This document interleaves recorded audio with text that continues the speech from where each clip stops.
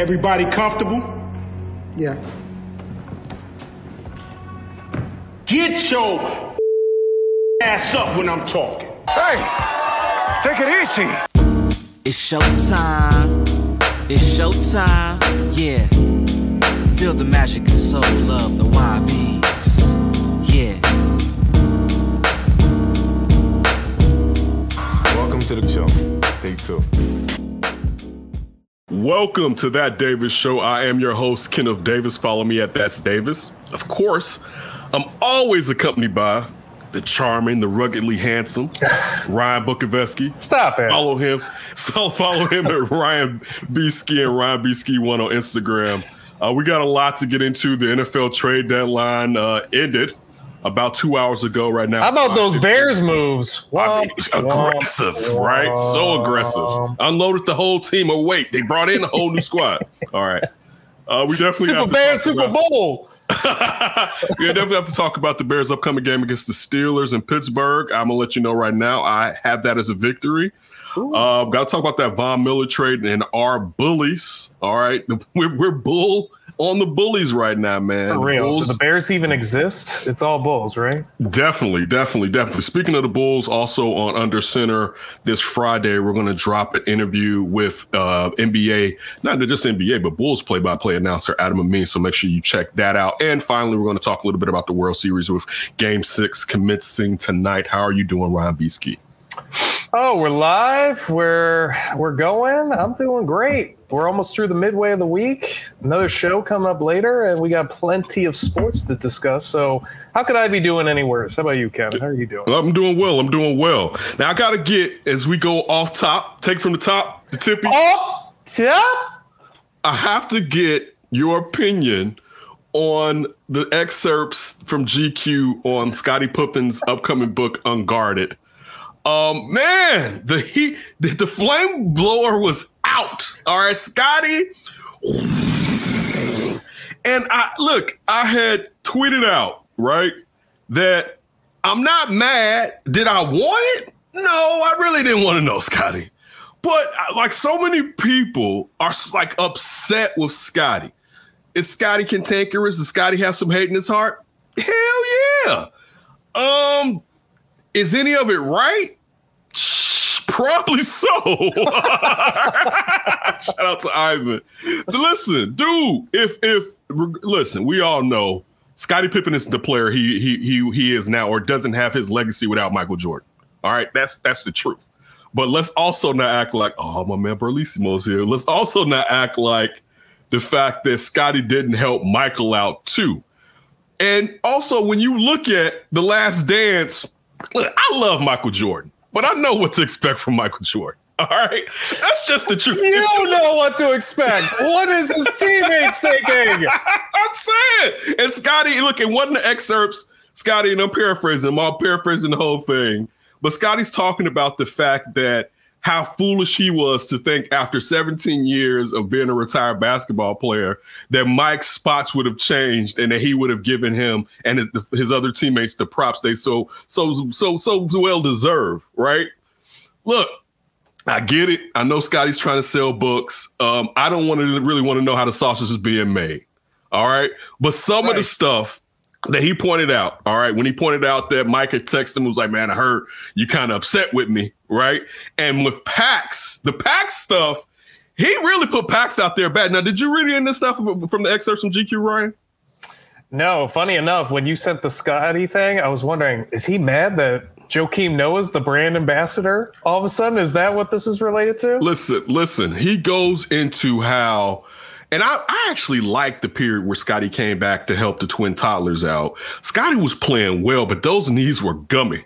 And he lasted all about 22 games. Right. And at the beginning of the year, Scottie was supposed to come off the bench. Scottie ended up starting, right? And if you know basketball, you can see just the craftiness and what he was doing. A lot of people just look at the points to figure out what's going on, but you could really see how he was controlling the game, being a point forward out there, right? But he talks about how Pax asked him to come back then to help Bill Cartwright and then fire Bill Cartwright 14 games into the season, right? And that basically that didn't end well. And then how they brought him back to be an ambassador And he said that, that was basically just like being a mascot, which that's basically what being an ambassador is. All right, you're being a mascot. But Scotty wanted to have say in personnel. And to a certain degree, now, one thing, Scotty, I will say you have to have a trained eye, but I'm saying that to one of the 75 and 50 greatest players ever. So clearly he probably does have a trained eye, but there's still probably a couple of more values or things that you need to have under your belt before you're someone's go-to personnel person. But still, Scotty's one of the greatest players. Scotty's one of the smartest basketball players. There's nothing wrong with asking him some ideas. He's one of the greatest players in your organization.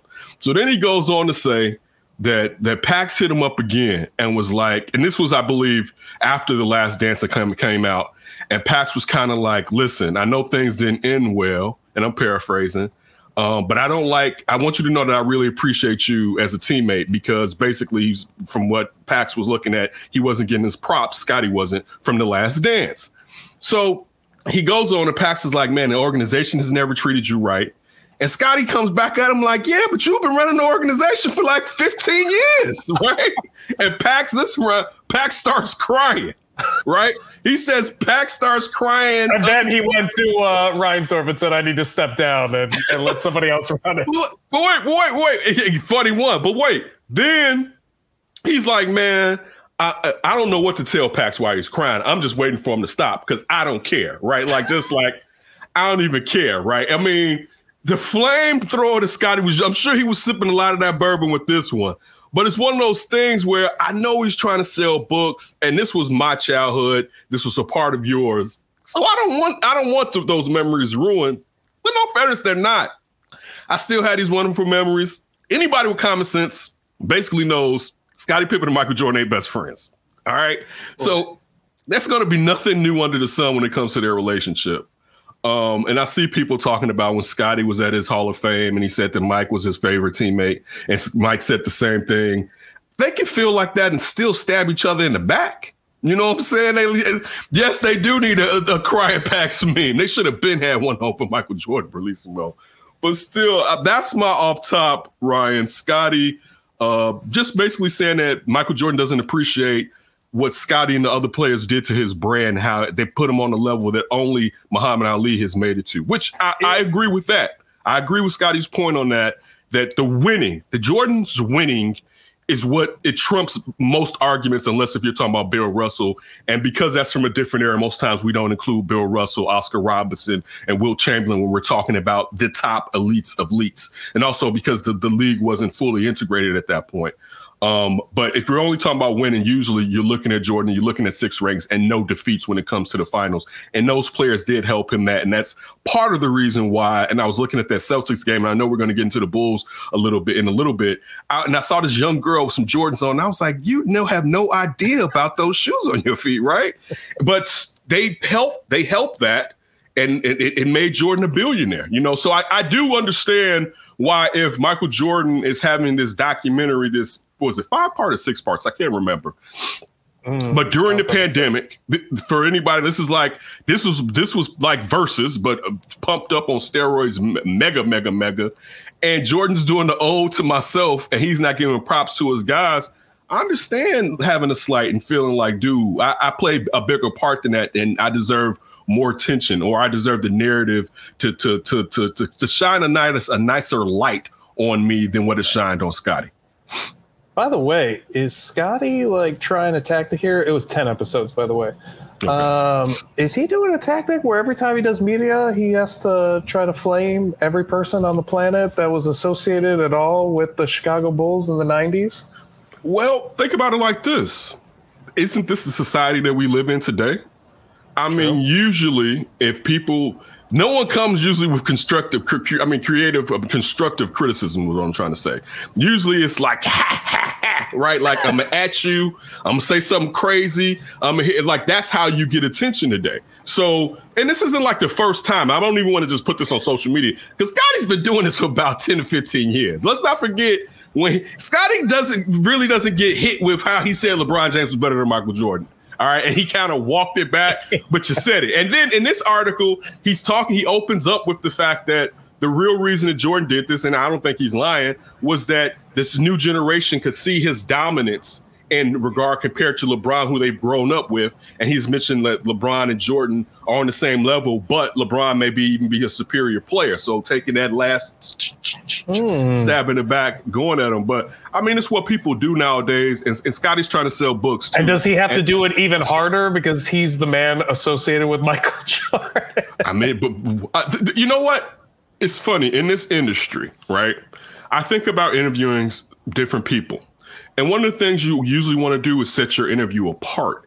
And it's hard to not go over some of the biggest points in someone's life when that's part of the reason they're there for you to interview them. So with Scotty, and the reason I'm going down this is Michael Jordan is the biggest part. So people are usually going to know, and Scotty knows that. And if he says something positive or negative, but more negative, the type of attention and type of light is going to shine on. So I mean, listen, it comes with the territory, man. You know what I'm saying? Barlissimo is going Shakespeare on us with this. Yeah, Barlissimo is an excellent gentleman. If you didn't know this already, everyone, make sure you follow him and check out this tape breakdown, and everybody at the Tape Never Lies Network. But yeah, man, it's Scotty went in hard. It's a slow media day, right? We didn't get any trades.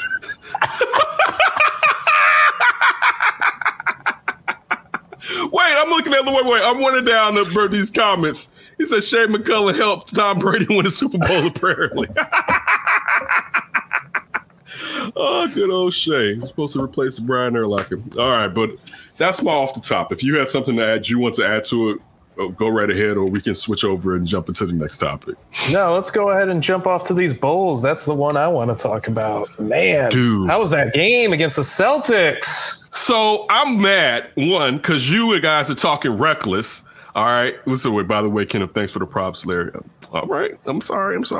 But look, I was watching that game, and you and D are starting to talk about Ayo. And first of all, y'all was reckless with y'all comparisons. All right. D said Jimmy Butler, and I'm like, whoa, Jimmy Butler is bigger than him. All right. Like, if you're just using the comp of the type of style of play, I was just pointing that out. But I didn't really want to look at y'all text because I thought you were going to say what was happening with the game. I'm not in real time, right? So in the third quarter, first of all, for anybody who didn't see the game, the Bulls jumped out in the first quarter. I don't know if it was the first or second quarter. I think it was the first quarter. The Bulls had a 11-point lead at one point on the Celtics. I mean, they were hot from the 3-point line. Hot. Yeah, Lonzo was like 3 of 3 initially, I believe, and I believe DeMar wasn't that far behind. Zach was cold the whole first half. We all know. I mean, you could say he's cold all the way to the fourth quarter. Yeah, you can basically say that. All right. The Bulls go down at one point by 19. Their reserves, along with Zach, bring them back. I hate to go back to the championship Bulls, but what it reminded me, and this lets you know sometimes with your sample size being small and only to what you've come up with, it reminded me of when the Bulls came back on the Blazers in Game 6, and like Bobby Hansen, Pippen was the only guy out there with like Bobby Hansen, Stacey King. I don't remember who was playing the point. If BJ at this point, BJ was BJ starting? No, BJ wasn't starting at this point. Was BJ starting? BJ may have been starting, which I was mad. I was mad when BJ took Paxson's job, but they had reserves out, and it looked like the Bulls were going to go game 7, right? It was here in Chicago. It seemed like, damn, we're going to end up going to game 7, whatever, right? And they came back, and we won that game and won that championship. This is the Bulls' second championship, right? And that's how last night, and again, that was a championship. This is a game on a Monday night in Boston at the beginning of the season. But for them to come back and run Boston down in the fashion that they did last night, with how well now Brown went cold towards the end of the game. Tatum was giving the business all over the damn court last night. Brown did too. Brown got so hot. Jaylen Brown was so hot, it was ridiculous at one point. He basically got them. He erased that lead basically himself, Jaylen Brown. Right. You know what I'm saying? So for them to come back, for DeMar to put on the game that he put on, for Zach LaVine, who was ice cold, to get his shit together, all right, and to propel that team to a victory. And the defensive clampdown all of a sudden. Just all of a sudden, it was like, if it wasn't Jason Tatum, they couldn't do nothing. Exactly. Now, and then listen, the Bulls frustrated them so much. Marcus Smart snapped after the game. All right. That's how frustrated Marcus Smart was like, these in Memphis need to start passing. All right. They can score and all that. They need to give me the ball. I was in the corner, man. Marcus Smart was hot, right? Like, dude, I wasn't expecting to take this L, and you would too, because for the most part, they're looking at this as, this is a victory. We're going home tonight. I'm going to enjoy myself. And then it's snatched from your ass in the fashion that it was. And we're starting also to find out this Bulls team's legit. Now, because I was recording today, I didn't get the opportunity. I was going to watch the Utah game in between when we were supposed to record this show and the 2 shows that I've recorded already, right? I still have to watch that one. But last night, I finally got to finish because I was in the 4th quarter of the Knicks game, right? So I'm only one game that I haven't seen this year, and I'm trying to get them all in. So not just because I want to watch it, but also I know that I'm talking about when I'm sitting on here. Because these games are worth savoring and taking your time. Last year it wasn't. Last year I was delete. I was watching them and I'm like, why am I still watching this? Like, I at one point asked myself last year, who the hell is asking for this content, right? Nobody is like, man, but let's talk about the Bulls, right? For the most part, unless we were saying something terrible about the team. So now to have this team who, and we've both said it here, you and I, as far as we didn't think they were going to be in a play-in. We thought they were going to be better. You know what I'm saying? I had them at 5. We're thinking, 4 or 5. 4 or 5, 4 or 5. And that 4 is looking even better. You know what I'm saying? Man, the job that they've done so far, and it's sad that Patrick Williams is out for this season. You haven't even gotten Kobe White back. Ayo Dosunmu is out there as a young kid coming out of college, filling in a role that you need on a weekend bench. You know what I'm saying? The Javonte Green. All right. Ooh. I love Javonte Green. And this is the crazy part. I wanted to have this conversation here, and I didn't. And I failed everyone on this, and I should have. I was thinking last week that it may be time for Javonte Green to start, right? Mm-hmm. And, let Patrick Williams come off the bench or whatever. That's kind of what I was thinking about. And if he plays it well enough, you can insert him back into the starting lineup. But just from what Green was given in the preseason and during this year, and for right now, you're not really trying to grow someone. You're trying to win. Like, I don't even tell me this. Majority of times as a Bull fan, you're looking at that team and you're like, man, who can they get for this dude? Right? For said player on the team. Mm-hmm. I'm not even thinking about that watching this game. I'm not thinking about who's in this draft. All I'm thinking about is this team and what they can do. And it has been, this has been about 5 or 6 years since I felt like that. Because you got to remember, even with Jimmy, at the end of it, we was like, what are we going to get? And by the end, I mean like the last 2.5 years, we were looking at what are you going to flip Jimmy for to start this whole thing? And it was becoming more and more apparent that you had to trade him. And we always know value starts going down at that point.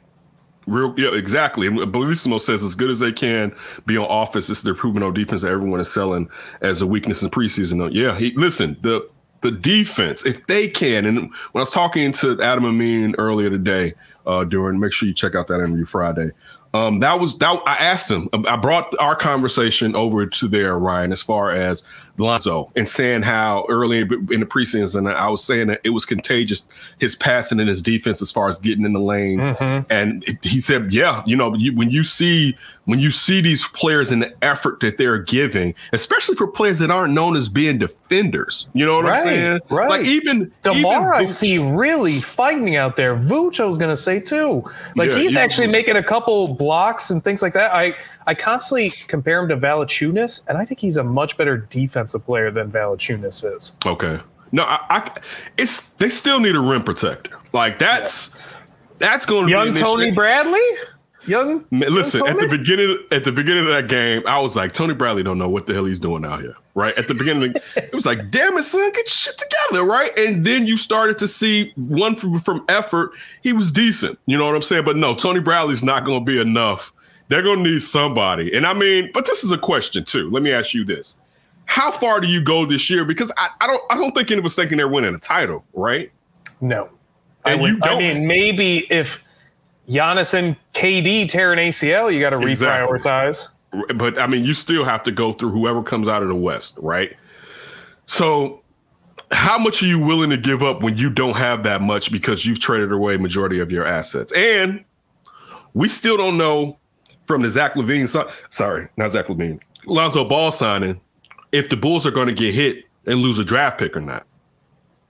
So how far are you willing to go where maybe in the second round this year, the upcoming draft, you may find somebody of value. That's asking a lot, that you'll find somebody that can get that many quality minutes. But if it's a one-dimensional guy where basically he's a rim runner and a rim protector, you may be able to pick up somebody like that. Yeah, and I wonder too, if let's say Kobe White, he said Ron Perkins. Go ahead. if Kobe White doesn't exactly fit, but he could be featured on that second unit, that might be your top tradable asset, because that's a guy that we keep talking about. AK didn't draft him, and he's gotten rid of basically everybody that wasn't here before other than Zach. So he's been looking to restart the team. And I don't know if you need a bench scorer as much as you need a rim protector and defensive guy, but you're right. You're going to need it. You're going to need a rim protector. I mean, you're going to need a bench scorer, because, I mean, you're going to go through droughts where you're going to go times where DeMar and Zach don't have it. You know what I'm saying? Like you saw that last night where Zach didn't have it. DeMar was on the bench. And I love Lonzo, but the problem with Lonzo sometimes is, shorty, you got to go get yours, right? Like sometimes you have to get it, you know what I'm saying? And as D said, you might want to keep, I'm with D. I think you need scoring off the bench. And also we're asking a lot of Ayo, because in a way, if you're saying, I would think that you're inferring that. It's more so like you have no first round picks. What are you going to trade away to even get some kind of rim protector of good value? Because I feel like Tony Bradley, his rim protection level, that's the type of value you can get without giving away any of your players. And it's just reliant on the assets that you have or some of the lower level players, which isn't going to make enough of a difference. If you're going to have to like give up something of value, I think Kobe's really the only thing of value you can really give up.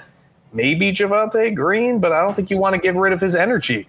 But you know what I just thought? This is funny. The Bulls, if this season continues to go down this pathway, they're good enough that where vets that are bought out may actually come here. Right. You brought that up weeks ago. That may be the answer to some of the situation where, because think about, all right, Paul Millsap, LaMarcus Aldridge. Before the season started, they didn't know if the Bulls was real or not. And I mean, let's be honest, it's still early. I think we all believe they're real, but it's early enough that they could fall on their face. You know what I'm saying? Or it could be an injury. Like, what if Zach's thumb and his non-shooting hand gets to the point where you have to sit him down from the pain? And he's already said it'd be weeks to recover off of that. So dude, I mean, you don't know, but right now, with how well they're playing, I could see some vets, a vet or two at the end of this year, that a team buys them out and be like, you know what? I want to go to Chicago.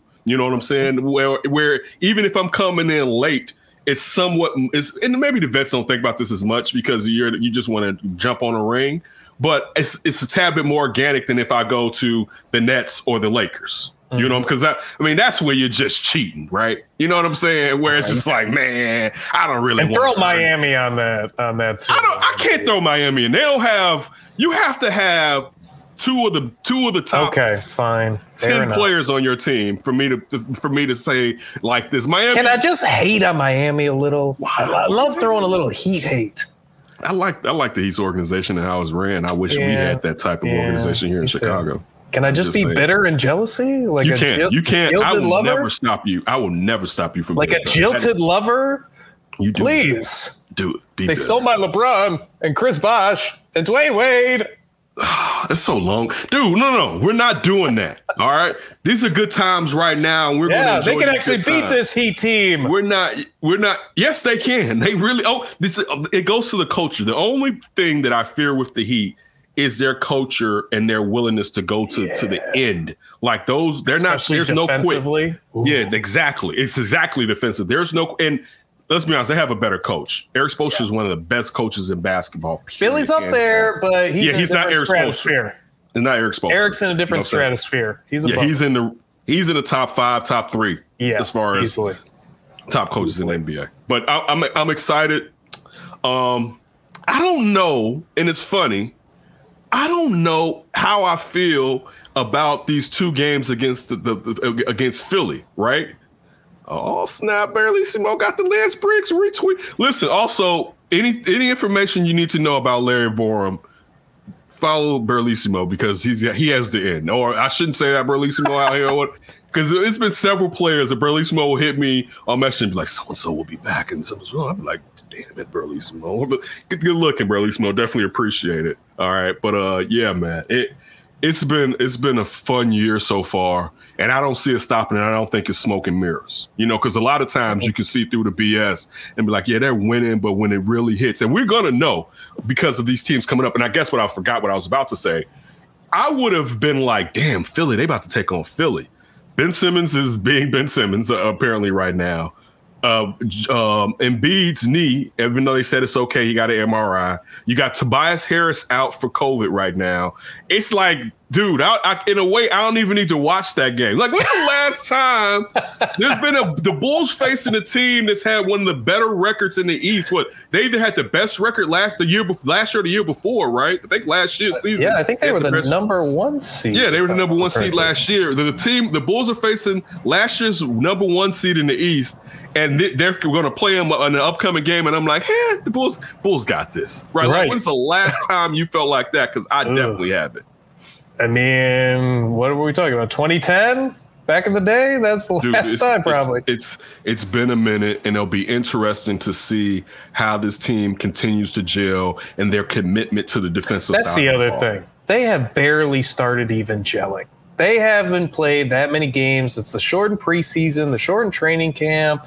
I mean, you got to give them at least to the All-Star break to really be clicking on all cylinders. And you're still waiting on Kobe White, who – I mean, we don't know how this team's going to change with potentially Kobe White. If you have like him and Lonzo and Caruso as, you're in your bench coming on the court, and then all of a sudden making all these plays and dynamic passing with that athleticism, whew, I mean, they could be scoring like crazy. And they already, with their starting five, are built to score. Like they can do so many things.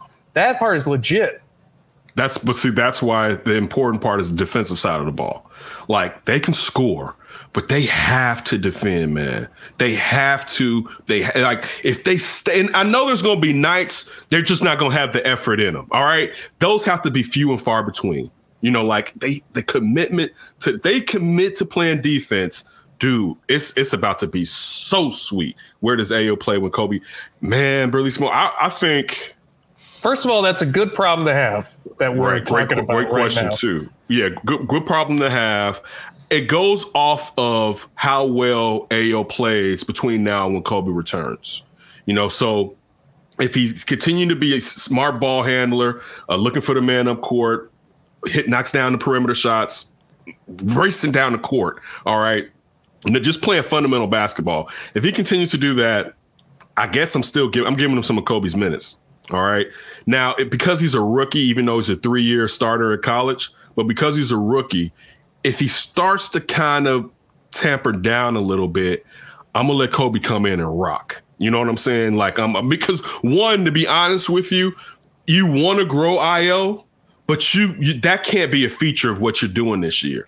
It has to come along with what you're doing, but it can't be a feature. Kind of going back to what I was saying about Patrick Williams and how I started to think like maybe he should come off the bench because Javonte Green, what he's giving you with just effort and energy, that's kind of what you need at this point in the game. And then you can kind of bring P. Will along. I feel the same way with Ayo. You know what I'm saying? So, I mean, if Ayo keeps playing like this, if it's me, he's taking some of Kobe's minutes. But if he doesn't, you got to let Kobe come in here and just and cook. You got to let Kobe come in and try to be Vinny in the microwave or this next generation Lou Williams. And I think the key in all of that, who's getting minutes and what, is what Billy is doing right now, how he's going to stagger everyone's minutes and get different combinations. And it already seems like Billy is the type of coach, he's going to let the game dictate. We've seen different bench guys featured in different matchups. It's not been like Ayo is my first guy off the bench, even though he's been mostly that guy. There are other guys that he goes to or he turns to. He just feels like there's a matchup advantage. So if you're especially trying to save minutes for Zach and DeMar for the grueling season, you can stagger those minutes, let Ayo have still his, you can still let Kobe have his, present some different matchups and different opportunities. And maybe that bench becomes more of a creative way to attack teams versus your normal starting five that you're just anticipating to do one or their main things out there on the court. I think that's a great point. I have nothing to add. The last part you just said was exactly what I was thinking. If you can get a nice second unit going, you know what I'm saying? Especially when you hear Stacey King mention bench mob 2.0. If you can get you a good bench mob going to where other teams are thinking, okay, the starters are out. Now we can start to make our move. It's like, nah, you got to still lock in on D because these young kids are going to come up here and run it down your back. You cooking with grease, you know what I'm saying? But again, and think about the athleticism with that bench mob. When you got Javonte Green and Kobe White and some of these guys coming off the bench, like that's so different than all of a sudden what you're playing against. I only think is I worry defensively, and that goes back to that's not a strength of Kobe's. I just worry about the D. They have to. And since D's watching this, they have to. All right, play D. We worry about D too. We worry about D. All right. So yeah, let's jump over into the gridiron, man. Oh boy, it is a grid. Can we call it a meat grinder instead of the gridiron? Because that's what these games are starting to feel like. So look, we just recorded Hogs under center, right? And Hogue was like, man, listen, if the Bears think they're making it to the playoffs, and I'm paraphrasing, basically what the hell is going through their mind, right? And I just bust up and started laughing. Is that with the thinking 6-game losing streak brought us together? Is that the same kind of thinking? Nothing can bring you together like losing. The league is jealous. They're jealous of what we have. You couldn't lose these many games and still keep a team together like Matt Nagy could. Look. He had their record going down for the remainder of the season being winning 3 out of the last 9 games. And that's not far-fetched. That's Detroit. That's 1 Viking game. And who else did he have them? Giants. He has them beating the Giants, right? They may win 2 other games, but it kind of goes back to, I think, something I said last week. They basically could only lose really, if they want to make it to the playoffs, right? They have 5 losses already, right? 3 and 5. They can only really lose like 2 more games. And we all know that they're going to lose more than that. I mean, I guess absolute most 3, and you go 9 and 8. Like, you got to be at least above 500 if you're going to have any shot. And I don't even think that's a good shot. Right. Like, to your point, think about it. You got the NFC West, who's got one team that's got like or they all have 1 loss or whatever. Right. The Rams and the Cardinals, so they're going to take up 1 spot. Right. You're still struggling within your own division against the Vikings. Right. NFC East, I don't know what the standings are just off the top of my head. But Dallas is going to take that one. But if anybody's above 500, then you're competing with them. But think about it. You still have the Saints and the Bucks. Yep. And the Saints just took back a shot at winning the division still. Right. So where I don't see it. All right. I don't see the Bears sneaking in like they've been lucky. They were lucky enough to do last year. They've lost too many games. And you lost a tiebreak now to San Francisco. Great point. So listen, it kind of even makes today's trade deadline even worse.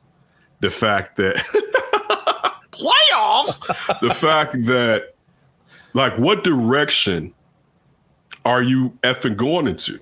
You know what I'm saying? Because you're sitting here, your cap's strong. All right. Like, they got some hard choices. Yeah, they got some hard choices next year as far as guys that they're going to have to let go. And really quick with that, they had hard decisions this year. They decided to keep Jimmy Graham, who they're not using, and then pay him a bunch more money. So just to let you know, the hard decisions that they haven't been very good at them so far either. It's so glaring. And last year I was a Jimmy Graham apologist because of the threat he was inside of the red zone. And they haven't used him at all this season. So you're totally right.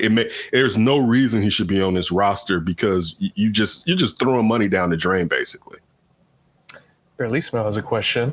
You got remember our non-worry for the Bulls? You got anyone in the NFC that the Bears don't have to worry about?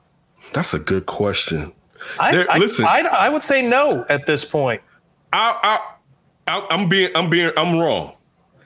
But can I still say Bellissimo the Kitties, just for all my people in Detroit who live in Chicago, who talk about Chicago but then come and live here for a period of time? Can I at least say, and I get Bellissimo's point, because in all fairness, you really can't say, like, if your life depended on it, would you bet the Bears beat Detroit in their last game of the season? You wouldn't put money on that, because they may be the Dan Campbell game where, you know, he really gets them going and kneecaps start biting. But wasn't it a year ago when the Bears needed to beat Detroit to keep their playoff hopes alive, and Stafford came in and beat the Bears?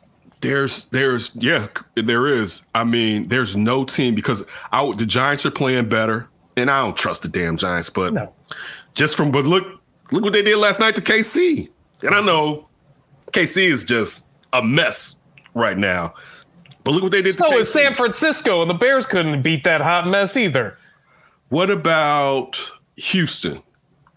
Bears? You think the Bears hands down? I think they could beat the Jets hands down. That's a good one. But he said NFC. Yes, no one in the NFC that I feel like, yes. Even Philly. Like, Philly sometimes gets these random good performances. Like, they could definitely. I wouldn't say hands down the Bears will beat Philadelphia. I can see they Jalen can Hurts hands down beat for Seattle if Russell Wilson's injured. I'll give you that one, I guess. Boy, Geno Smith will light this team up. Light us up like his jaw got lit up in New York. Listen, why do we always think about that? We talked about this before. I'm like, how am I going to work in a jaw getting broke? I'm like, why can't we let that man live, man? People get into locker room altercations. I don't know. Blown up Geno Smith, the thought just comes in between those two words. Listen, what were your thoughts on, I haven't gotten this from you. What were your thoughts on this past weekend's performance by Justin Fields?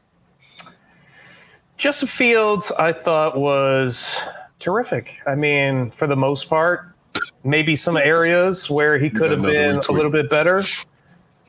But, you know, we saw some flashes, which I was dying to see. That run, that throw when he just, like, short stops it to Jesse James for that first touchdown.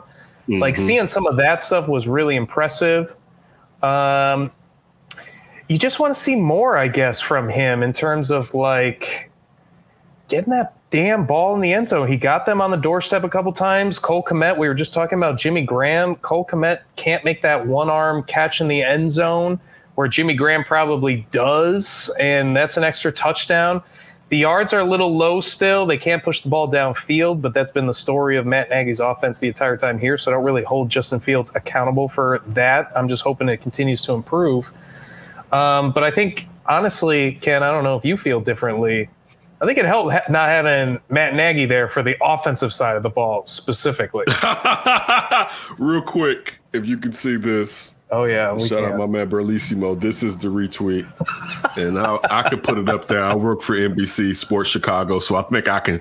It's fine if I throw that up there. Shout out to Bellissimo. All right, always a down-ass G. Look. Yeah, I think it's easy to be like, well, Matt Nagy wasn't there. Things seemed like a little bit, you know, that they were going better offensively, even though one thing and I know we were talking about Justin Fields, that stood out to me was the fact that there was no adjustment to what the 49ers adjusted to at the halftime. Because again, first part of that game, I'm like, damn, man, this may be. And I said the Bears are going to beat the 49ers. I said the Bears actually were going to go on a 2-game winning streak, beat the 49ers and the Steelers. They should have. They should have. We'll find out how wrong I was this upcoming.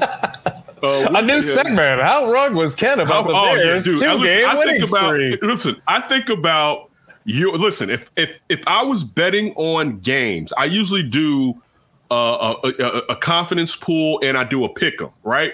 I would use you so much because the Chargers game this past weekend, I was like, there goes Ryan again. I said, there goes Ryan ass again. He just was talking about, man, something. I was like, man, the Chargers. And he was like, yeah, but you know, Belichick usually gets young quarterbacks. I'm like, yeah, but man, come on. And I was like, there goes Ryan. I was like, man, I need to use Ryan and give me some bread. I was thinking that. I was like, ooh, Ken, I hope he's watching that Chargers. I was thinking about you. I was like, man, whatever Ryan says, I'm just going to be like, yep, that's it right there. Offensively, though, there were definitely some things I like. One thing I think the biggest thing that we've talked about a lot when it comes to Justin Fields is his hesitancy to just get out and run. Like his desire to win from the pocket is cool. And you don't want a quarterback not going through his progressions because he knows he has feet. You know what I'm saying? That's one of the worst things that can happen. A guy just like, oh, okay, I'm up. You know what I'm saying? Like you want your quarterback to learn how to win from inside of the pocket. But when you have the agility and speed that he has and that we haven't been seeing, you want to see him, and sometimes instead of being hesitant and then taking off, dude, once you see it, just go. And we finally saw that. And another part that I did like was after Khalil Herbert went out, and Khalil Herbert was not the same when he came back. And I don't think Khalil Herbert would have come back if Damian Williams didn't get hurt too, prior to him getting injured, right? Because he was not the same guy, right? But to see him actually, when Khalil Herbert got hurt, realizing he had to run more, I loved it. And yes, he says the decision-making, the RPO was way. It definitely was, especially Bellissimo with that one play fake play action where he went in deep. Because sometimes I don't feel like he sells that play action enough, but he went in deep and then took that bad boy and took off. And then the other time where he took off and the cameraman didn't know what the hell he was at. Oh man! I'm like, cameraman, great. I see his ankles right there at the top of the field, right? Come on, man, what are you doing? But yeah, he's just imagine that camera. Where that damn quarterback go? Yeah. And the confidence is definitely there. Look, one thing, and this is funny because me and you haven't talked about this game, and it's letting you know how, and I'm happy we're like this, how the L affects us. We had this whole time during the show have not mentioned that touchdown run by Justin Fields, right? Yeah. Which was the highlight, because in the first, it was such a highlight because you're looking at this as being the cherry on top of this victory. It was like the coming out party. You know what I'm saying? Like, oh, this is the full. Before it was like soft opens, right? Mm-hmm. This is the full grand opening, and they squandered it. The defense. Where did we see the injuries. Defense? Do we know MIA where they're at? We got to look at it through injury. And one thing Siafa pointed out was the fact that it was going to be easier to key in on Robert Quinn without Mac being there. You know what I'm saying? How easy it was going to be. With the defensive line, Eddie Goldman's just bad again. Is that right? Dude, I'm happy that's one of the things that I mentioned on Under Center. Where the hell is Eddie Goldman at? Like, I still occasionally see a Kyrus Tonga signing, but Eddie whoa. And when have we seen him do a tackle for loss dance or something? I mean, dude, especially how they're getting ran on. And the worst part is every week over the last couple of weeks, I'm like, man, you should pick up Mitchell. I'm like, man, he may not go off. And you know damn well Kyle Shanahan will have the dude on the street running for 100 yards. They'll be like, how did the hot dog vendor get on the field, right? But you want mustard with that? Dude, the fact that they've been ran on so well the last couple of weeks, and one of their calling cards is not to be a team that is so easy to get ran on. And you had last year, the excuse was Eddie Goldman was out. Eddie Goldman was there, and even though he was hurt, Akeem Hicks was back, right? And you would think that they would do a much better job of stopping the run. Not so. But again, at this week, you are playing against Kyle Shanahan. And yeah, you know, Akeem Hicks was pretty injured still. Yeah. When it comes to running the ball, I don't know if there's anybody better in the NFL when it comes to scripted run plays than Kyle Shanahan. All right. Like, he makes running sexy.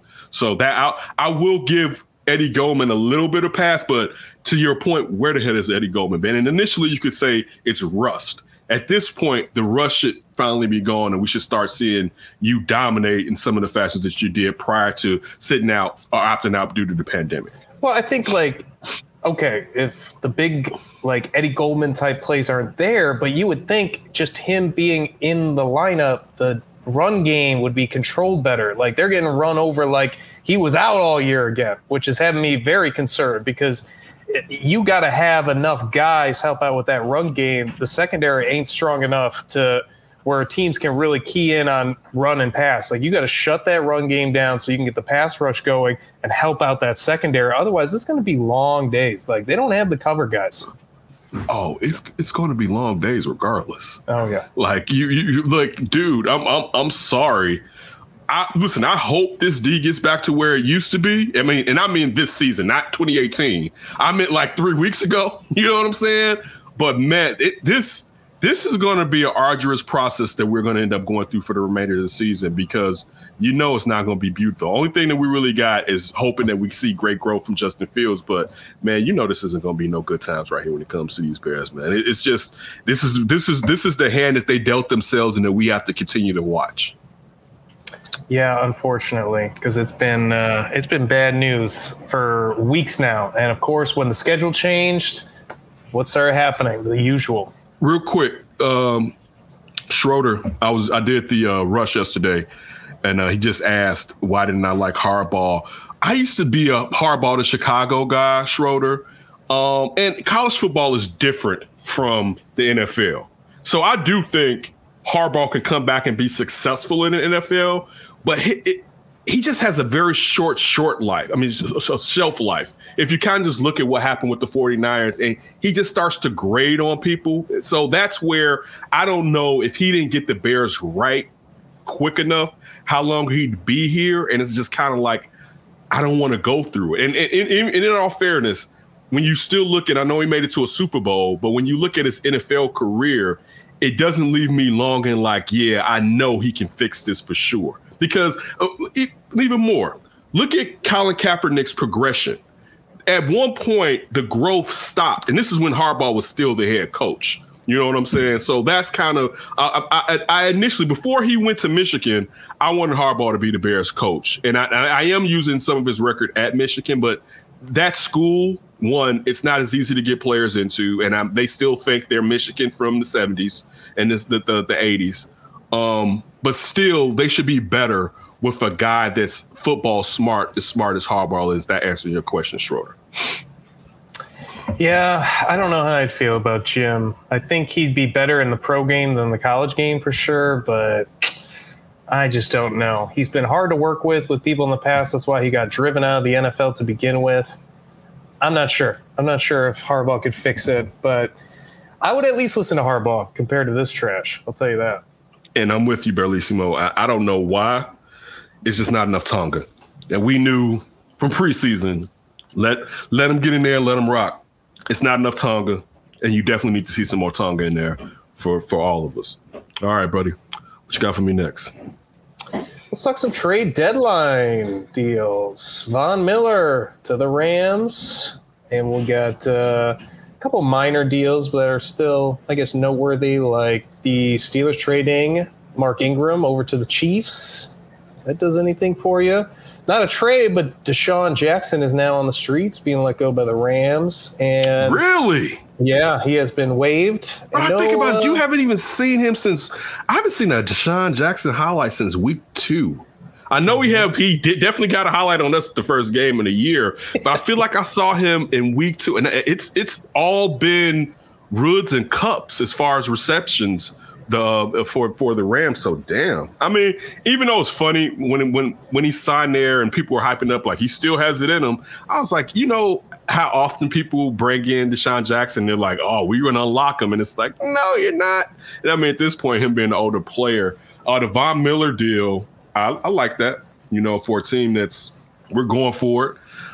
He's not the Von Miller of old, but he's still a really good player. And when you're adding him to Aaron Donald and you're adding him to a Leonard Floyd and to a Jalen Ramsey. So now, look, which way are you going to shift that line? You know what I'm saying? So if you're trying to one-stop Aaron Donald and Floyd, now you're going to have some issue when you got 2 edge rushers and the greatest defensive tackle, I believe, in football history. And I'm a John Randall guy, so for me to say that is saying a lot. Yeah, it was Melvin Ingram. Sorry. Melvin Ingram to the Chiefs. Don't get it right now. Get it right. No, Barlissimo's on me. All right, Barlissimo. Yeah, it was a good trade. My fantasy team was happy with that Von Miller trade. Let's beef up this Rams D. I need a little more production out of them. So you're holding on to defenses like that? Yeah. How many points are they averaging for you to hold on to them like that? Ugh, not enough, but I spent way too high of a draft pick on them, and I won't let it. I won't let it go. Come on, I was holding on to the stock, and the stock might be ready to start going. Nah, bro. Can't. Just selling it, huh? Gotta let it go. Yeah, I think the Rams, they're looking like the favorites in the NFC, or if not the favorite, probably top 3. Mm-hmm. if you're putting Bucks and Packers just kind of in there because they're the reigning NFC contenders for the Super Bowl on the NFC side. Other than that, I mean, the no Deshaun Watson trade, Bears didn't really do much. This trade deadline wasn't as hopping as some of the years past. Yeah, but it's football, and there's been a lot of trades before the deadline. I believe it was 12 trades prior to today. The Miller trade is the trade. Now, when you're looking at Melvin Ingram, one, what does it say about the Steelers? I guess they're letting you know how they feel about this season. You know, he's been angry about his playing time. Yeah. But it's one thing though, and you know how I love Kansas City and particularly Baby Goat. Is it seems like Kansas City is picking at straws because you brought in Orlando Brown Jr. and it's not working, right? So now you have to figure out what the hell are you going to do with him, right?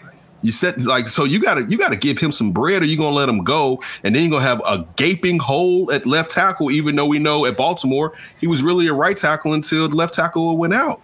You know, so that, and then now the defense sucks. And you're sitting there trying to pick at straws again to find someone who can maybe give the defense a little bit of energy.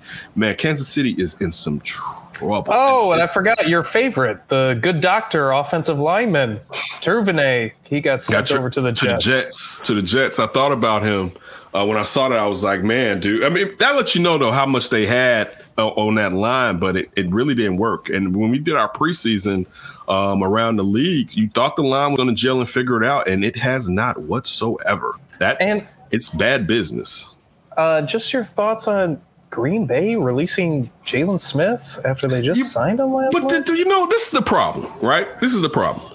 What the hell did anybody think when people were like, man, the Pack got Jalen Smith? My first thoughts was, yeah, there was a reason he was out there. True. Right? Like, look, I think all of us from that knee injury, and we're happy that he got his bread that Dallas gave him that big contract, right?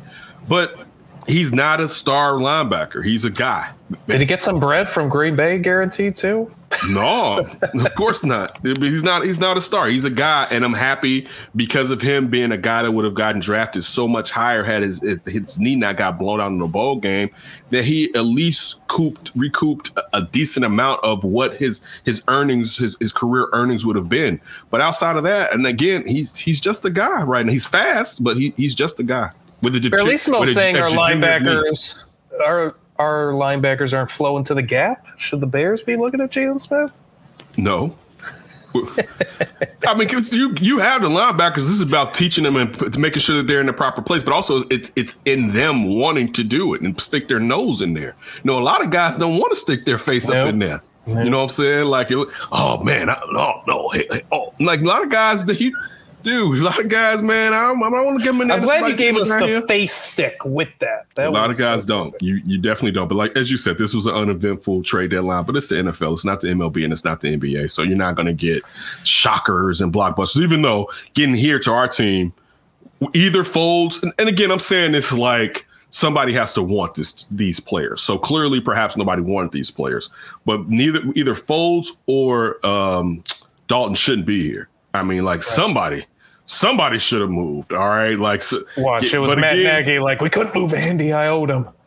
But then again, it takes two to dance.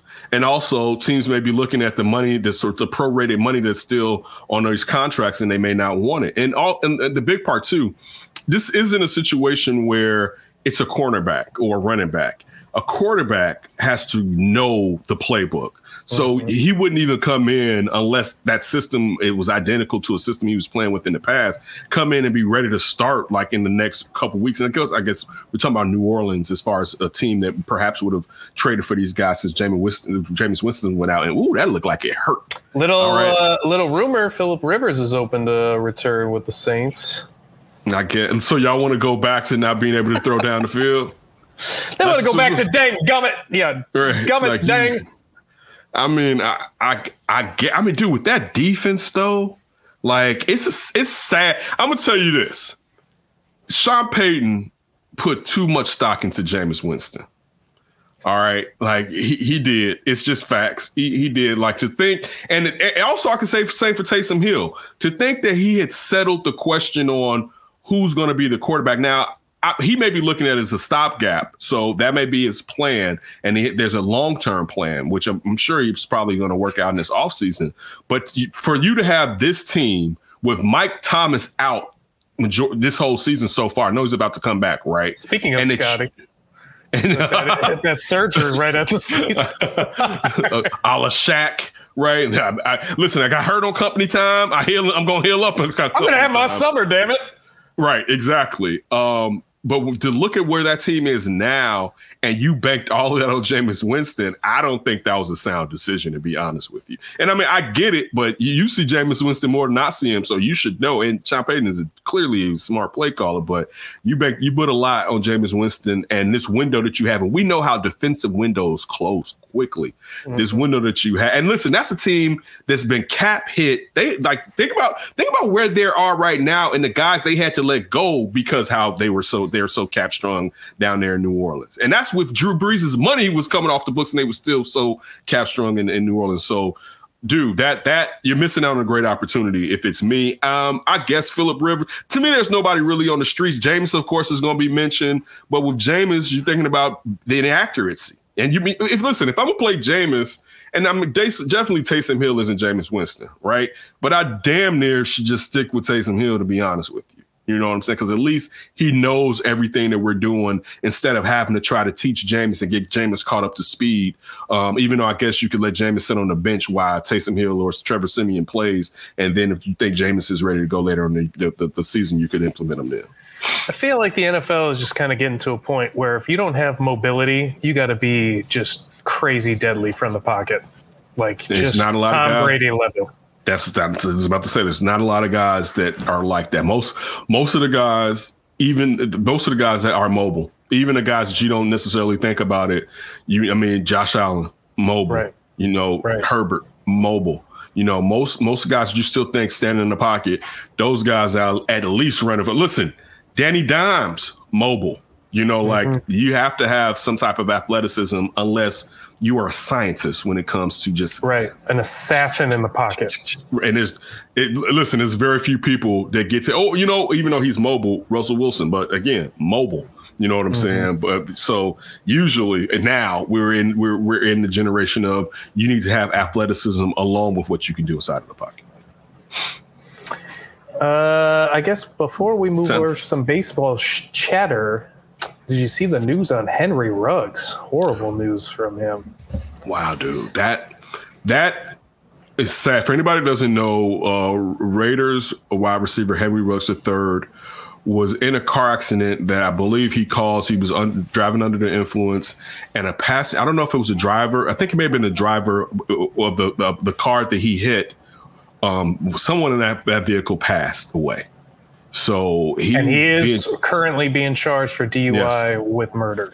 With murder. So, I mean, it's sad. You know what I'm saying? Like, it made me think about Little from the Rams. It made me think about Dante Stallworth. At least, I'll say this. Little didn't learn his lesson. He got caught with another DUI. So that's compounding a terrible situation. Sorry. When you don't know any better. You took a woman's life, took someone's mother away. I'm talking about Little, and you're still out there drinking and driving. And I'm sure the team provided Little with plenty opportunities as far as we can get somebody to drive you so you don't have to worry to be here. This is before Uber was out or whatever. Dante Stallworth seemed like he learned.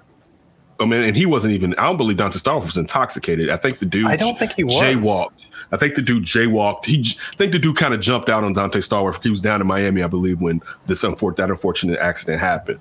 Ruggs drinking and driving in the city of sin. Again, it doesn't have to be Las Vegas. It could just be a situation of being young and dumb. But you took someone's life, and now you've altered the trajectory of what your career may be, depending on jail time that you're going to end up getting. And I mean, the worst part still is. I think it's 10 to 20 years he can end up getting. The minimum is 2. The maximum is 20. And I mean, the key thing is someone's dead, and there's too many ways nowadays to get home without driving intoxicated. And especially in Vegas. Exactly. And I mean, one thing that we used to always say, since the inception of the show with Demise, myself, and you, was if morality doesn't work for you, as far as don't do A because it's wrong, think about your money then. Like whatever it takes. Service. Yeah, whatever it takes for you to do the right thing, even if it's selfish, do the right thing. You know what I'm saying? Because you don't want to end up in a situation. I don't even know the last time, and I'm just growing up. I was even buzzed and behind the wheel. You know what I'm saying? To where it's just, and he's young. So that's, I'm not saying it's right or it's an excuse, but it's one of those things you just learn that's just bad business to say in general. So it's definitely sad. And I don't want to focus too. Unfortunately, when these situations happen, we focus more on the player. Instead of somebody died. And that person, one thing I was thinking, that person was driving, not thinking they were about to die. And all of a sudden, it's over. You know what I'm saying? And that can happen in any situation, but it's even worse when it happens because someone was doing something that they didn't have to do and they shouldn't have been doing, and they took your life. Mm-hmm. Yeah, something that so clearly never pays out, not worth doing. Right. So that's it's just it's terrible, to be honest with you. I mean, especially just from everything that's happening with Las Vegas, that team from the John Gruden situation, and actually I'm playing better. It's like a rain cloud is following them. And again, I'm sorry, I did it again. Start focusing on the football instead of someone lost their freaking life, and they're not coming back. And that's just in general. And I get it. Sometimes you think maybe you're not that intoxicated, or maybe you can make it. Man, it's not worth it, because you're not just risking your life, you're risking other people's lives. And again, if that doesn't work for you, you're risking going to jail. And I mean, I like my freedom. I don't know how you feel about yours. Well said. Well said. So is it that time? It is that time. All right, Ryan, we will go up for grabs. Ryan B. Ski, what do you have for me? Well, it's Game 6 of the World Series tonight, so I want to get your pick and why, seeing as how we are officially baseball previewing the World Series now. Listen, you know what my pick is. I bet you Dusty. I bet Dustinator. I bet you were sitting there like, boy, Ken's about to be up out of here, right? This is about to be a gentleman's sweep in this bad boy, right? We come back. Dusty We got deserves. this one. We got this one. What now? With the Braves going with a lefty, right? Yeah, Max Fried, probably. And we got the lefty destroyers. It may not be the lefty destroyers in the White Sox, but we got the lefty destroyers in the Astros. Max Fried's been getting destroyed his last couple of starts. I'm seeing a Game 7 where I'm seeing a Game 7. I'm gonna give you my prediction. My prediction is based off of heart and not smarts. All right. I see a Game 7. Manages. Oh, you SOB. I see a Game 7 where Dusty's face goes, the toothpick pops out of his mouth as he takes on the steps of the dugout, running, all right, to the pitcher's mound, as they have just won Houston, the Cheaters. Everyone, the Cheaters. I'm doing it for Dusty, y'all. I'm doing it, and Jose Altuve, because regardless of cheating, I still kind of love Jose Altuve. Can we get some poetic justice? They slip on the toothpick and they're done for next year. Jose Altuve rips open his shirt and he has the buzzer on him. Like, right. He slips on the toothpick and then the buzzer shuts. I have Houston winning tonight, but again, it's totally off of wanting to see Dusty Baker get a World Series champion. I mean, a World Series victory, or not victory, win the whole damn thing. Thank you, Barlissimo. What do you have, Ryan? I am feeling the Astros tonight. I think the Astros are going to force a Game 7. They got some momentum. I don't know where Max, I guess he's got to have a good start eventually. It was dominant after the All-Star break, but as soon as he gets in these big games, this happened last year in the NLCS against the Dodgers. I mean, in these big games, happened this year in the round prior in the NLCS against the Dodgers, and now with the Astros, he gives up some big runs, some big chunks of runs, and John Smoltz was all about it last time when Fried pitched in this series. It's going to be a challenge because their guys are great fastball hitters and they can stay off the breaking stuff, and they have a lot of guys like Yuli Gurriel that can hit it too. Michael Brantley, and it's going to be a real challenge for Max Fried because he relies on that deception, not necessarily the changing of the pitch or the width and break of the pitch. It's about having that same motion, same movement, and then you can't catch up to it because you're fooled. The Astros, they know how to handle that stuff, so I think that they're going to get off to a lead. I think it's going to be tough for the Braves to come back in this game, but if the Braves, get in that position, if they can wear down some of that bullpen that Dusty has been dying because he's been using so many of his bullpen guys for so long, especially without Lance McCullers since the White Sox series. If the Braves can get out of those arms, maybe they can tire him out for tomorrow a little bit and get a better chance at scoring some runs and winning the series because I don't think it's happening tonight. Since you just said that, I clearly think the Braves are going to win the whole thing tonight. You coming over to this side lets me know that I'm not going to be happy at the What do you mean? tonight. We just talked about my NFL predictions are on par. Maybe NFL predictions. No, not it's MLB. bleeding over. I can feel the bleeding. I'm getting over there. Oh, yeah. So definitely, everyone appreciate it. We will be back later on this week. We may not go live, though, but we plan on going live at least once a week, but giving you 2 shows a week. We always appreciate it. Just from the Henry Ruggs III situation, as you know, when D was on here right now, I would tell you to keep your hands to yourself. And it's still in the fashion that is keep your hands to yourself when you're in there and you got that vehicle, but just be smart, man. Don't, I know it's easier said than done. Put other people above yourself, man. And it's just a sad situation. So everybody be safe. And as always, don't do anything stupid until you hear from us again. And then still don't do anything stupid.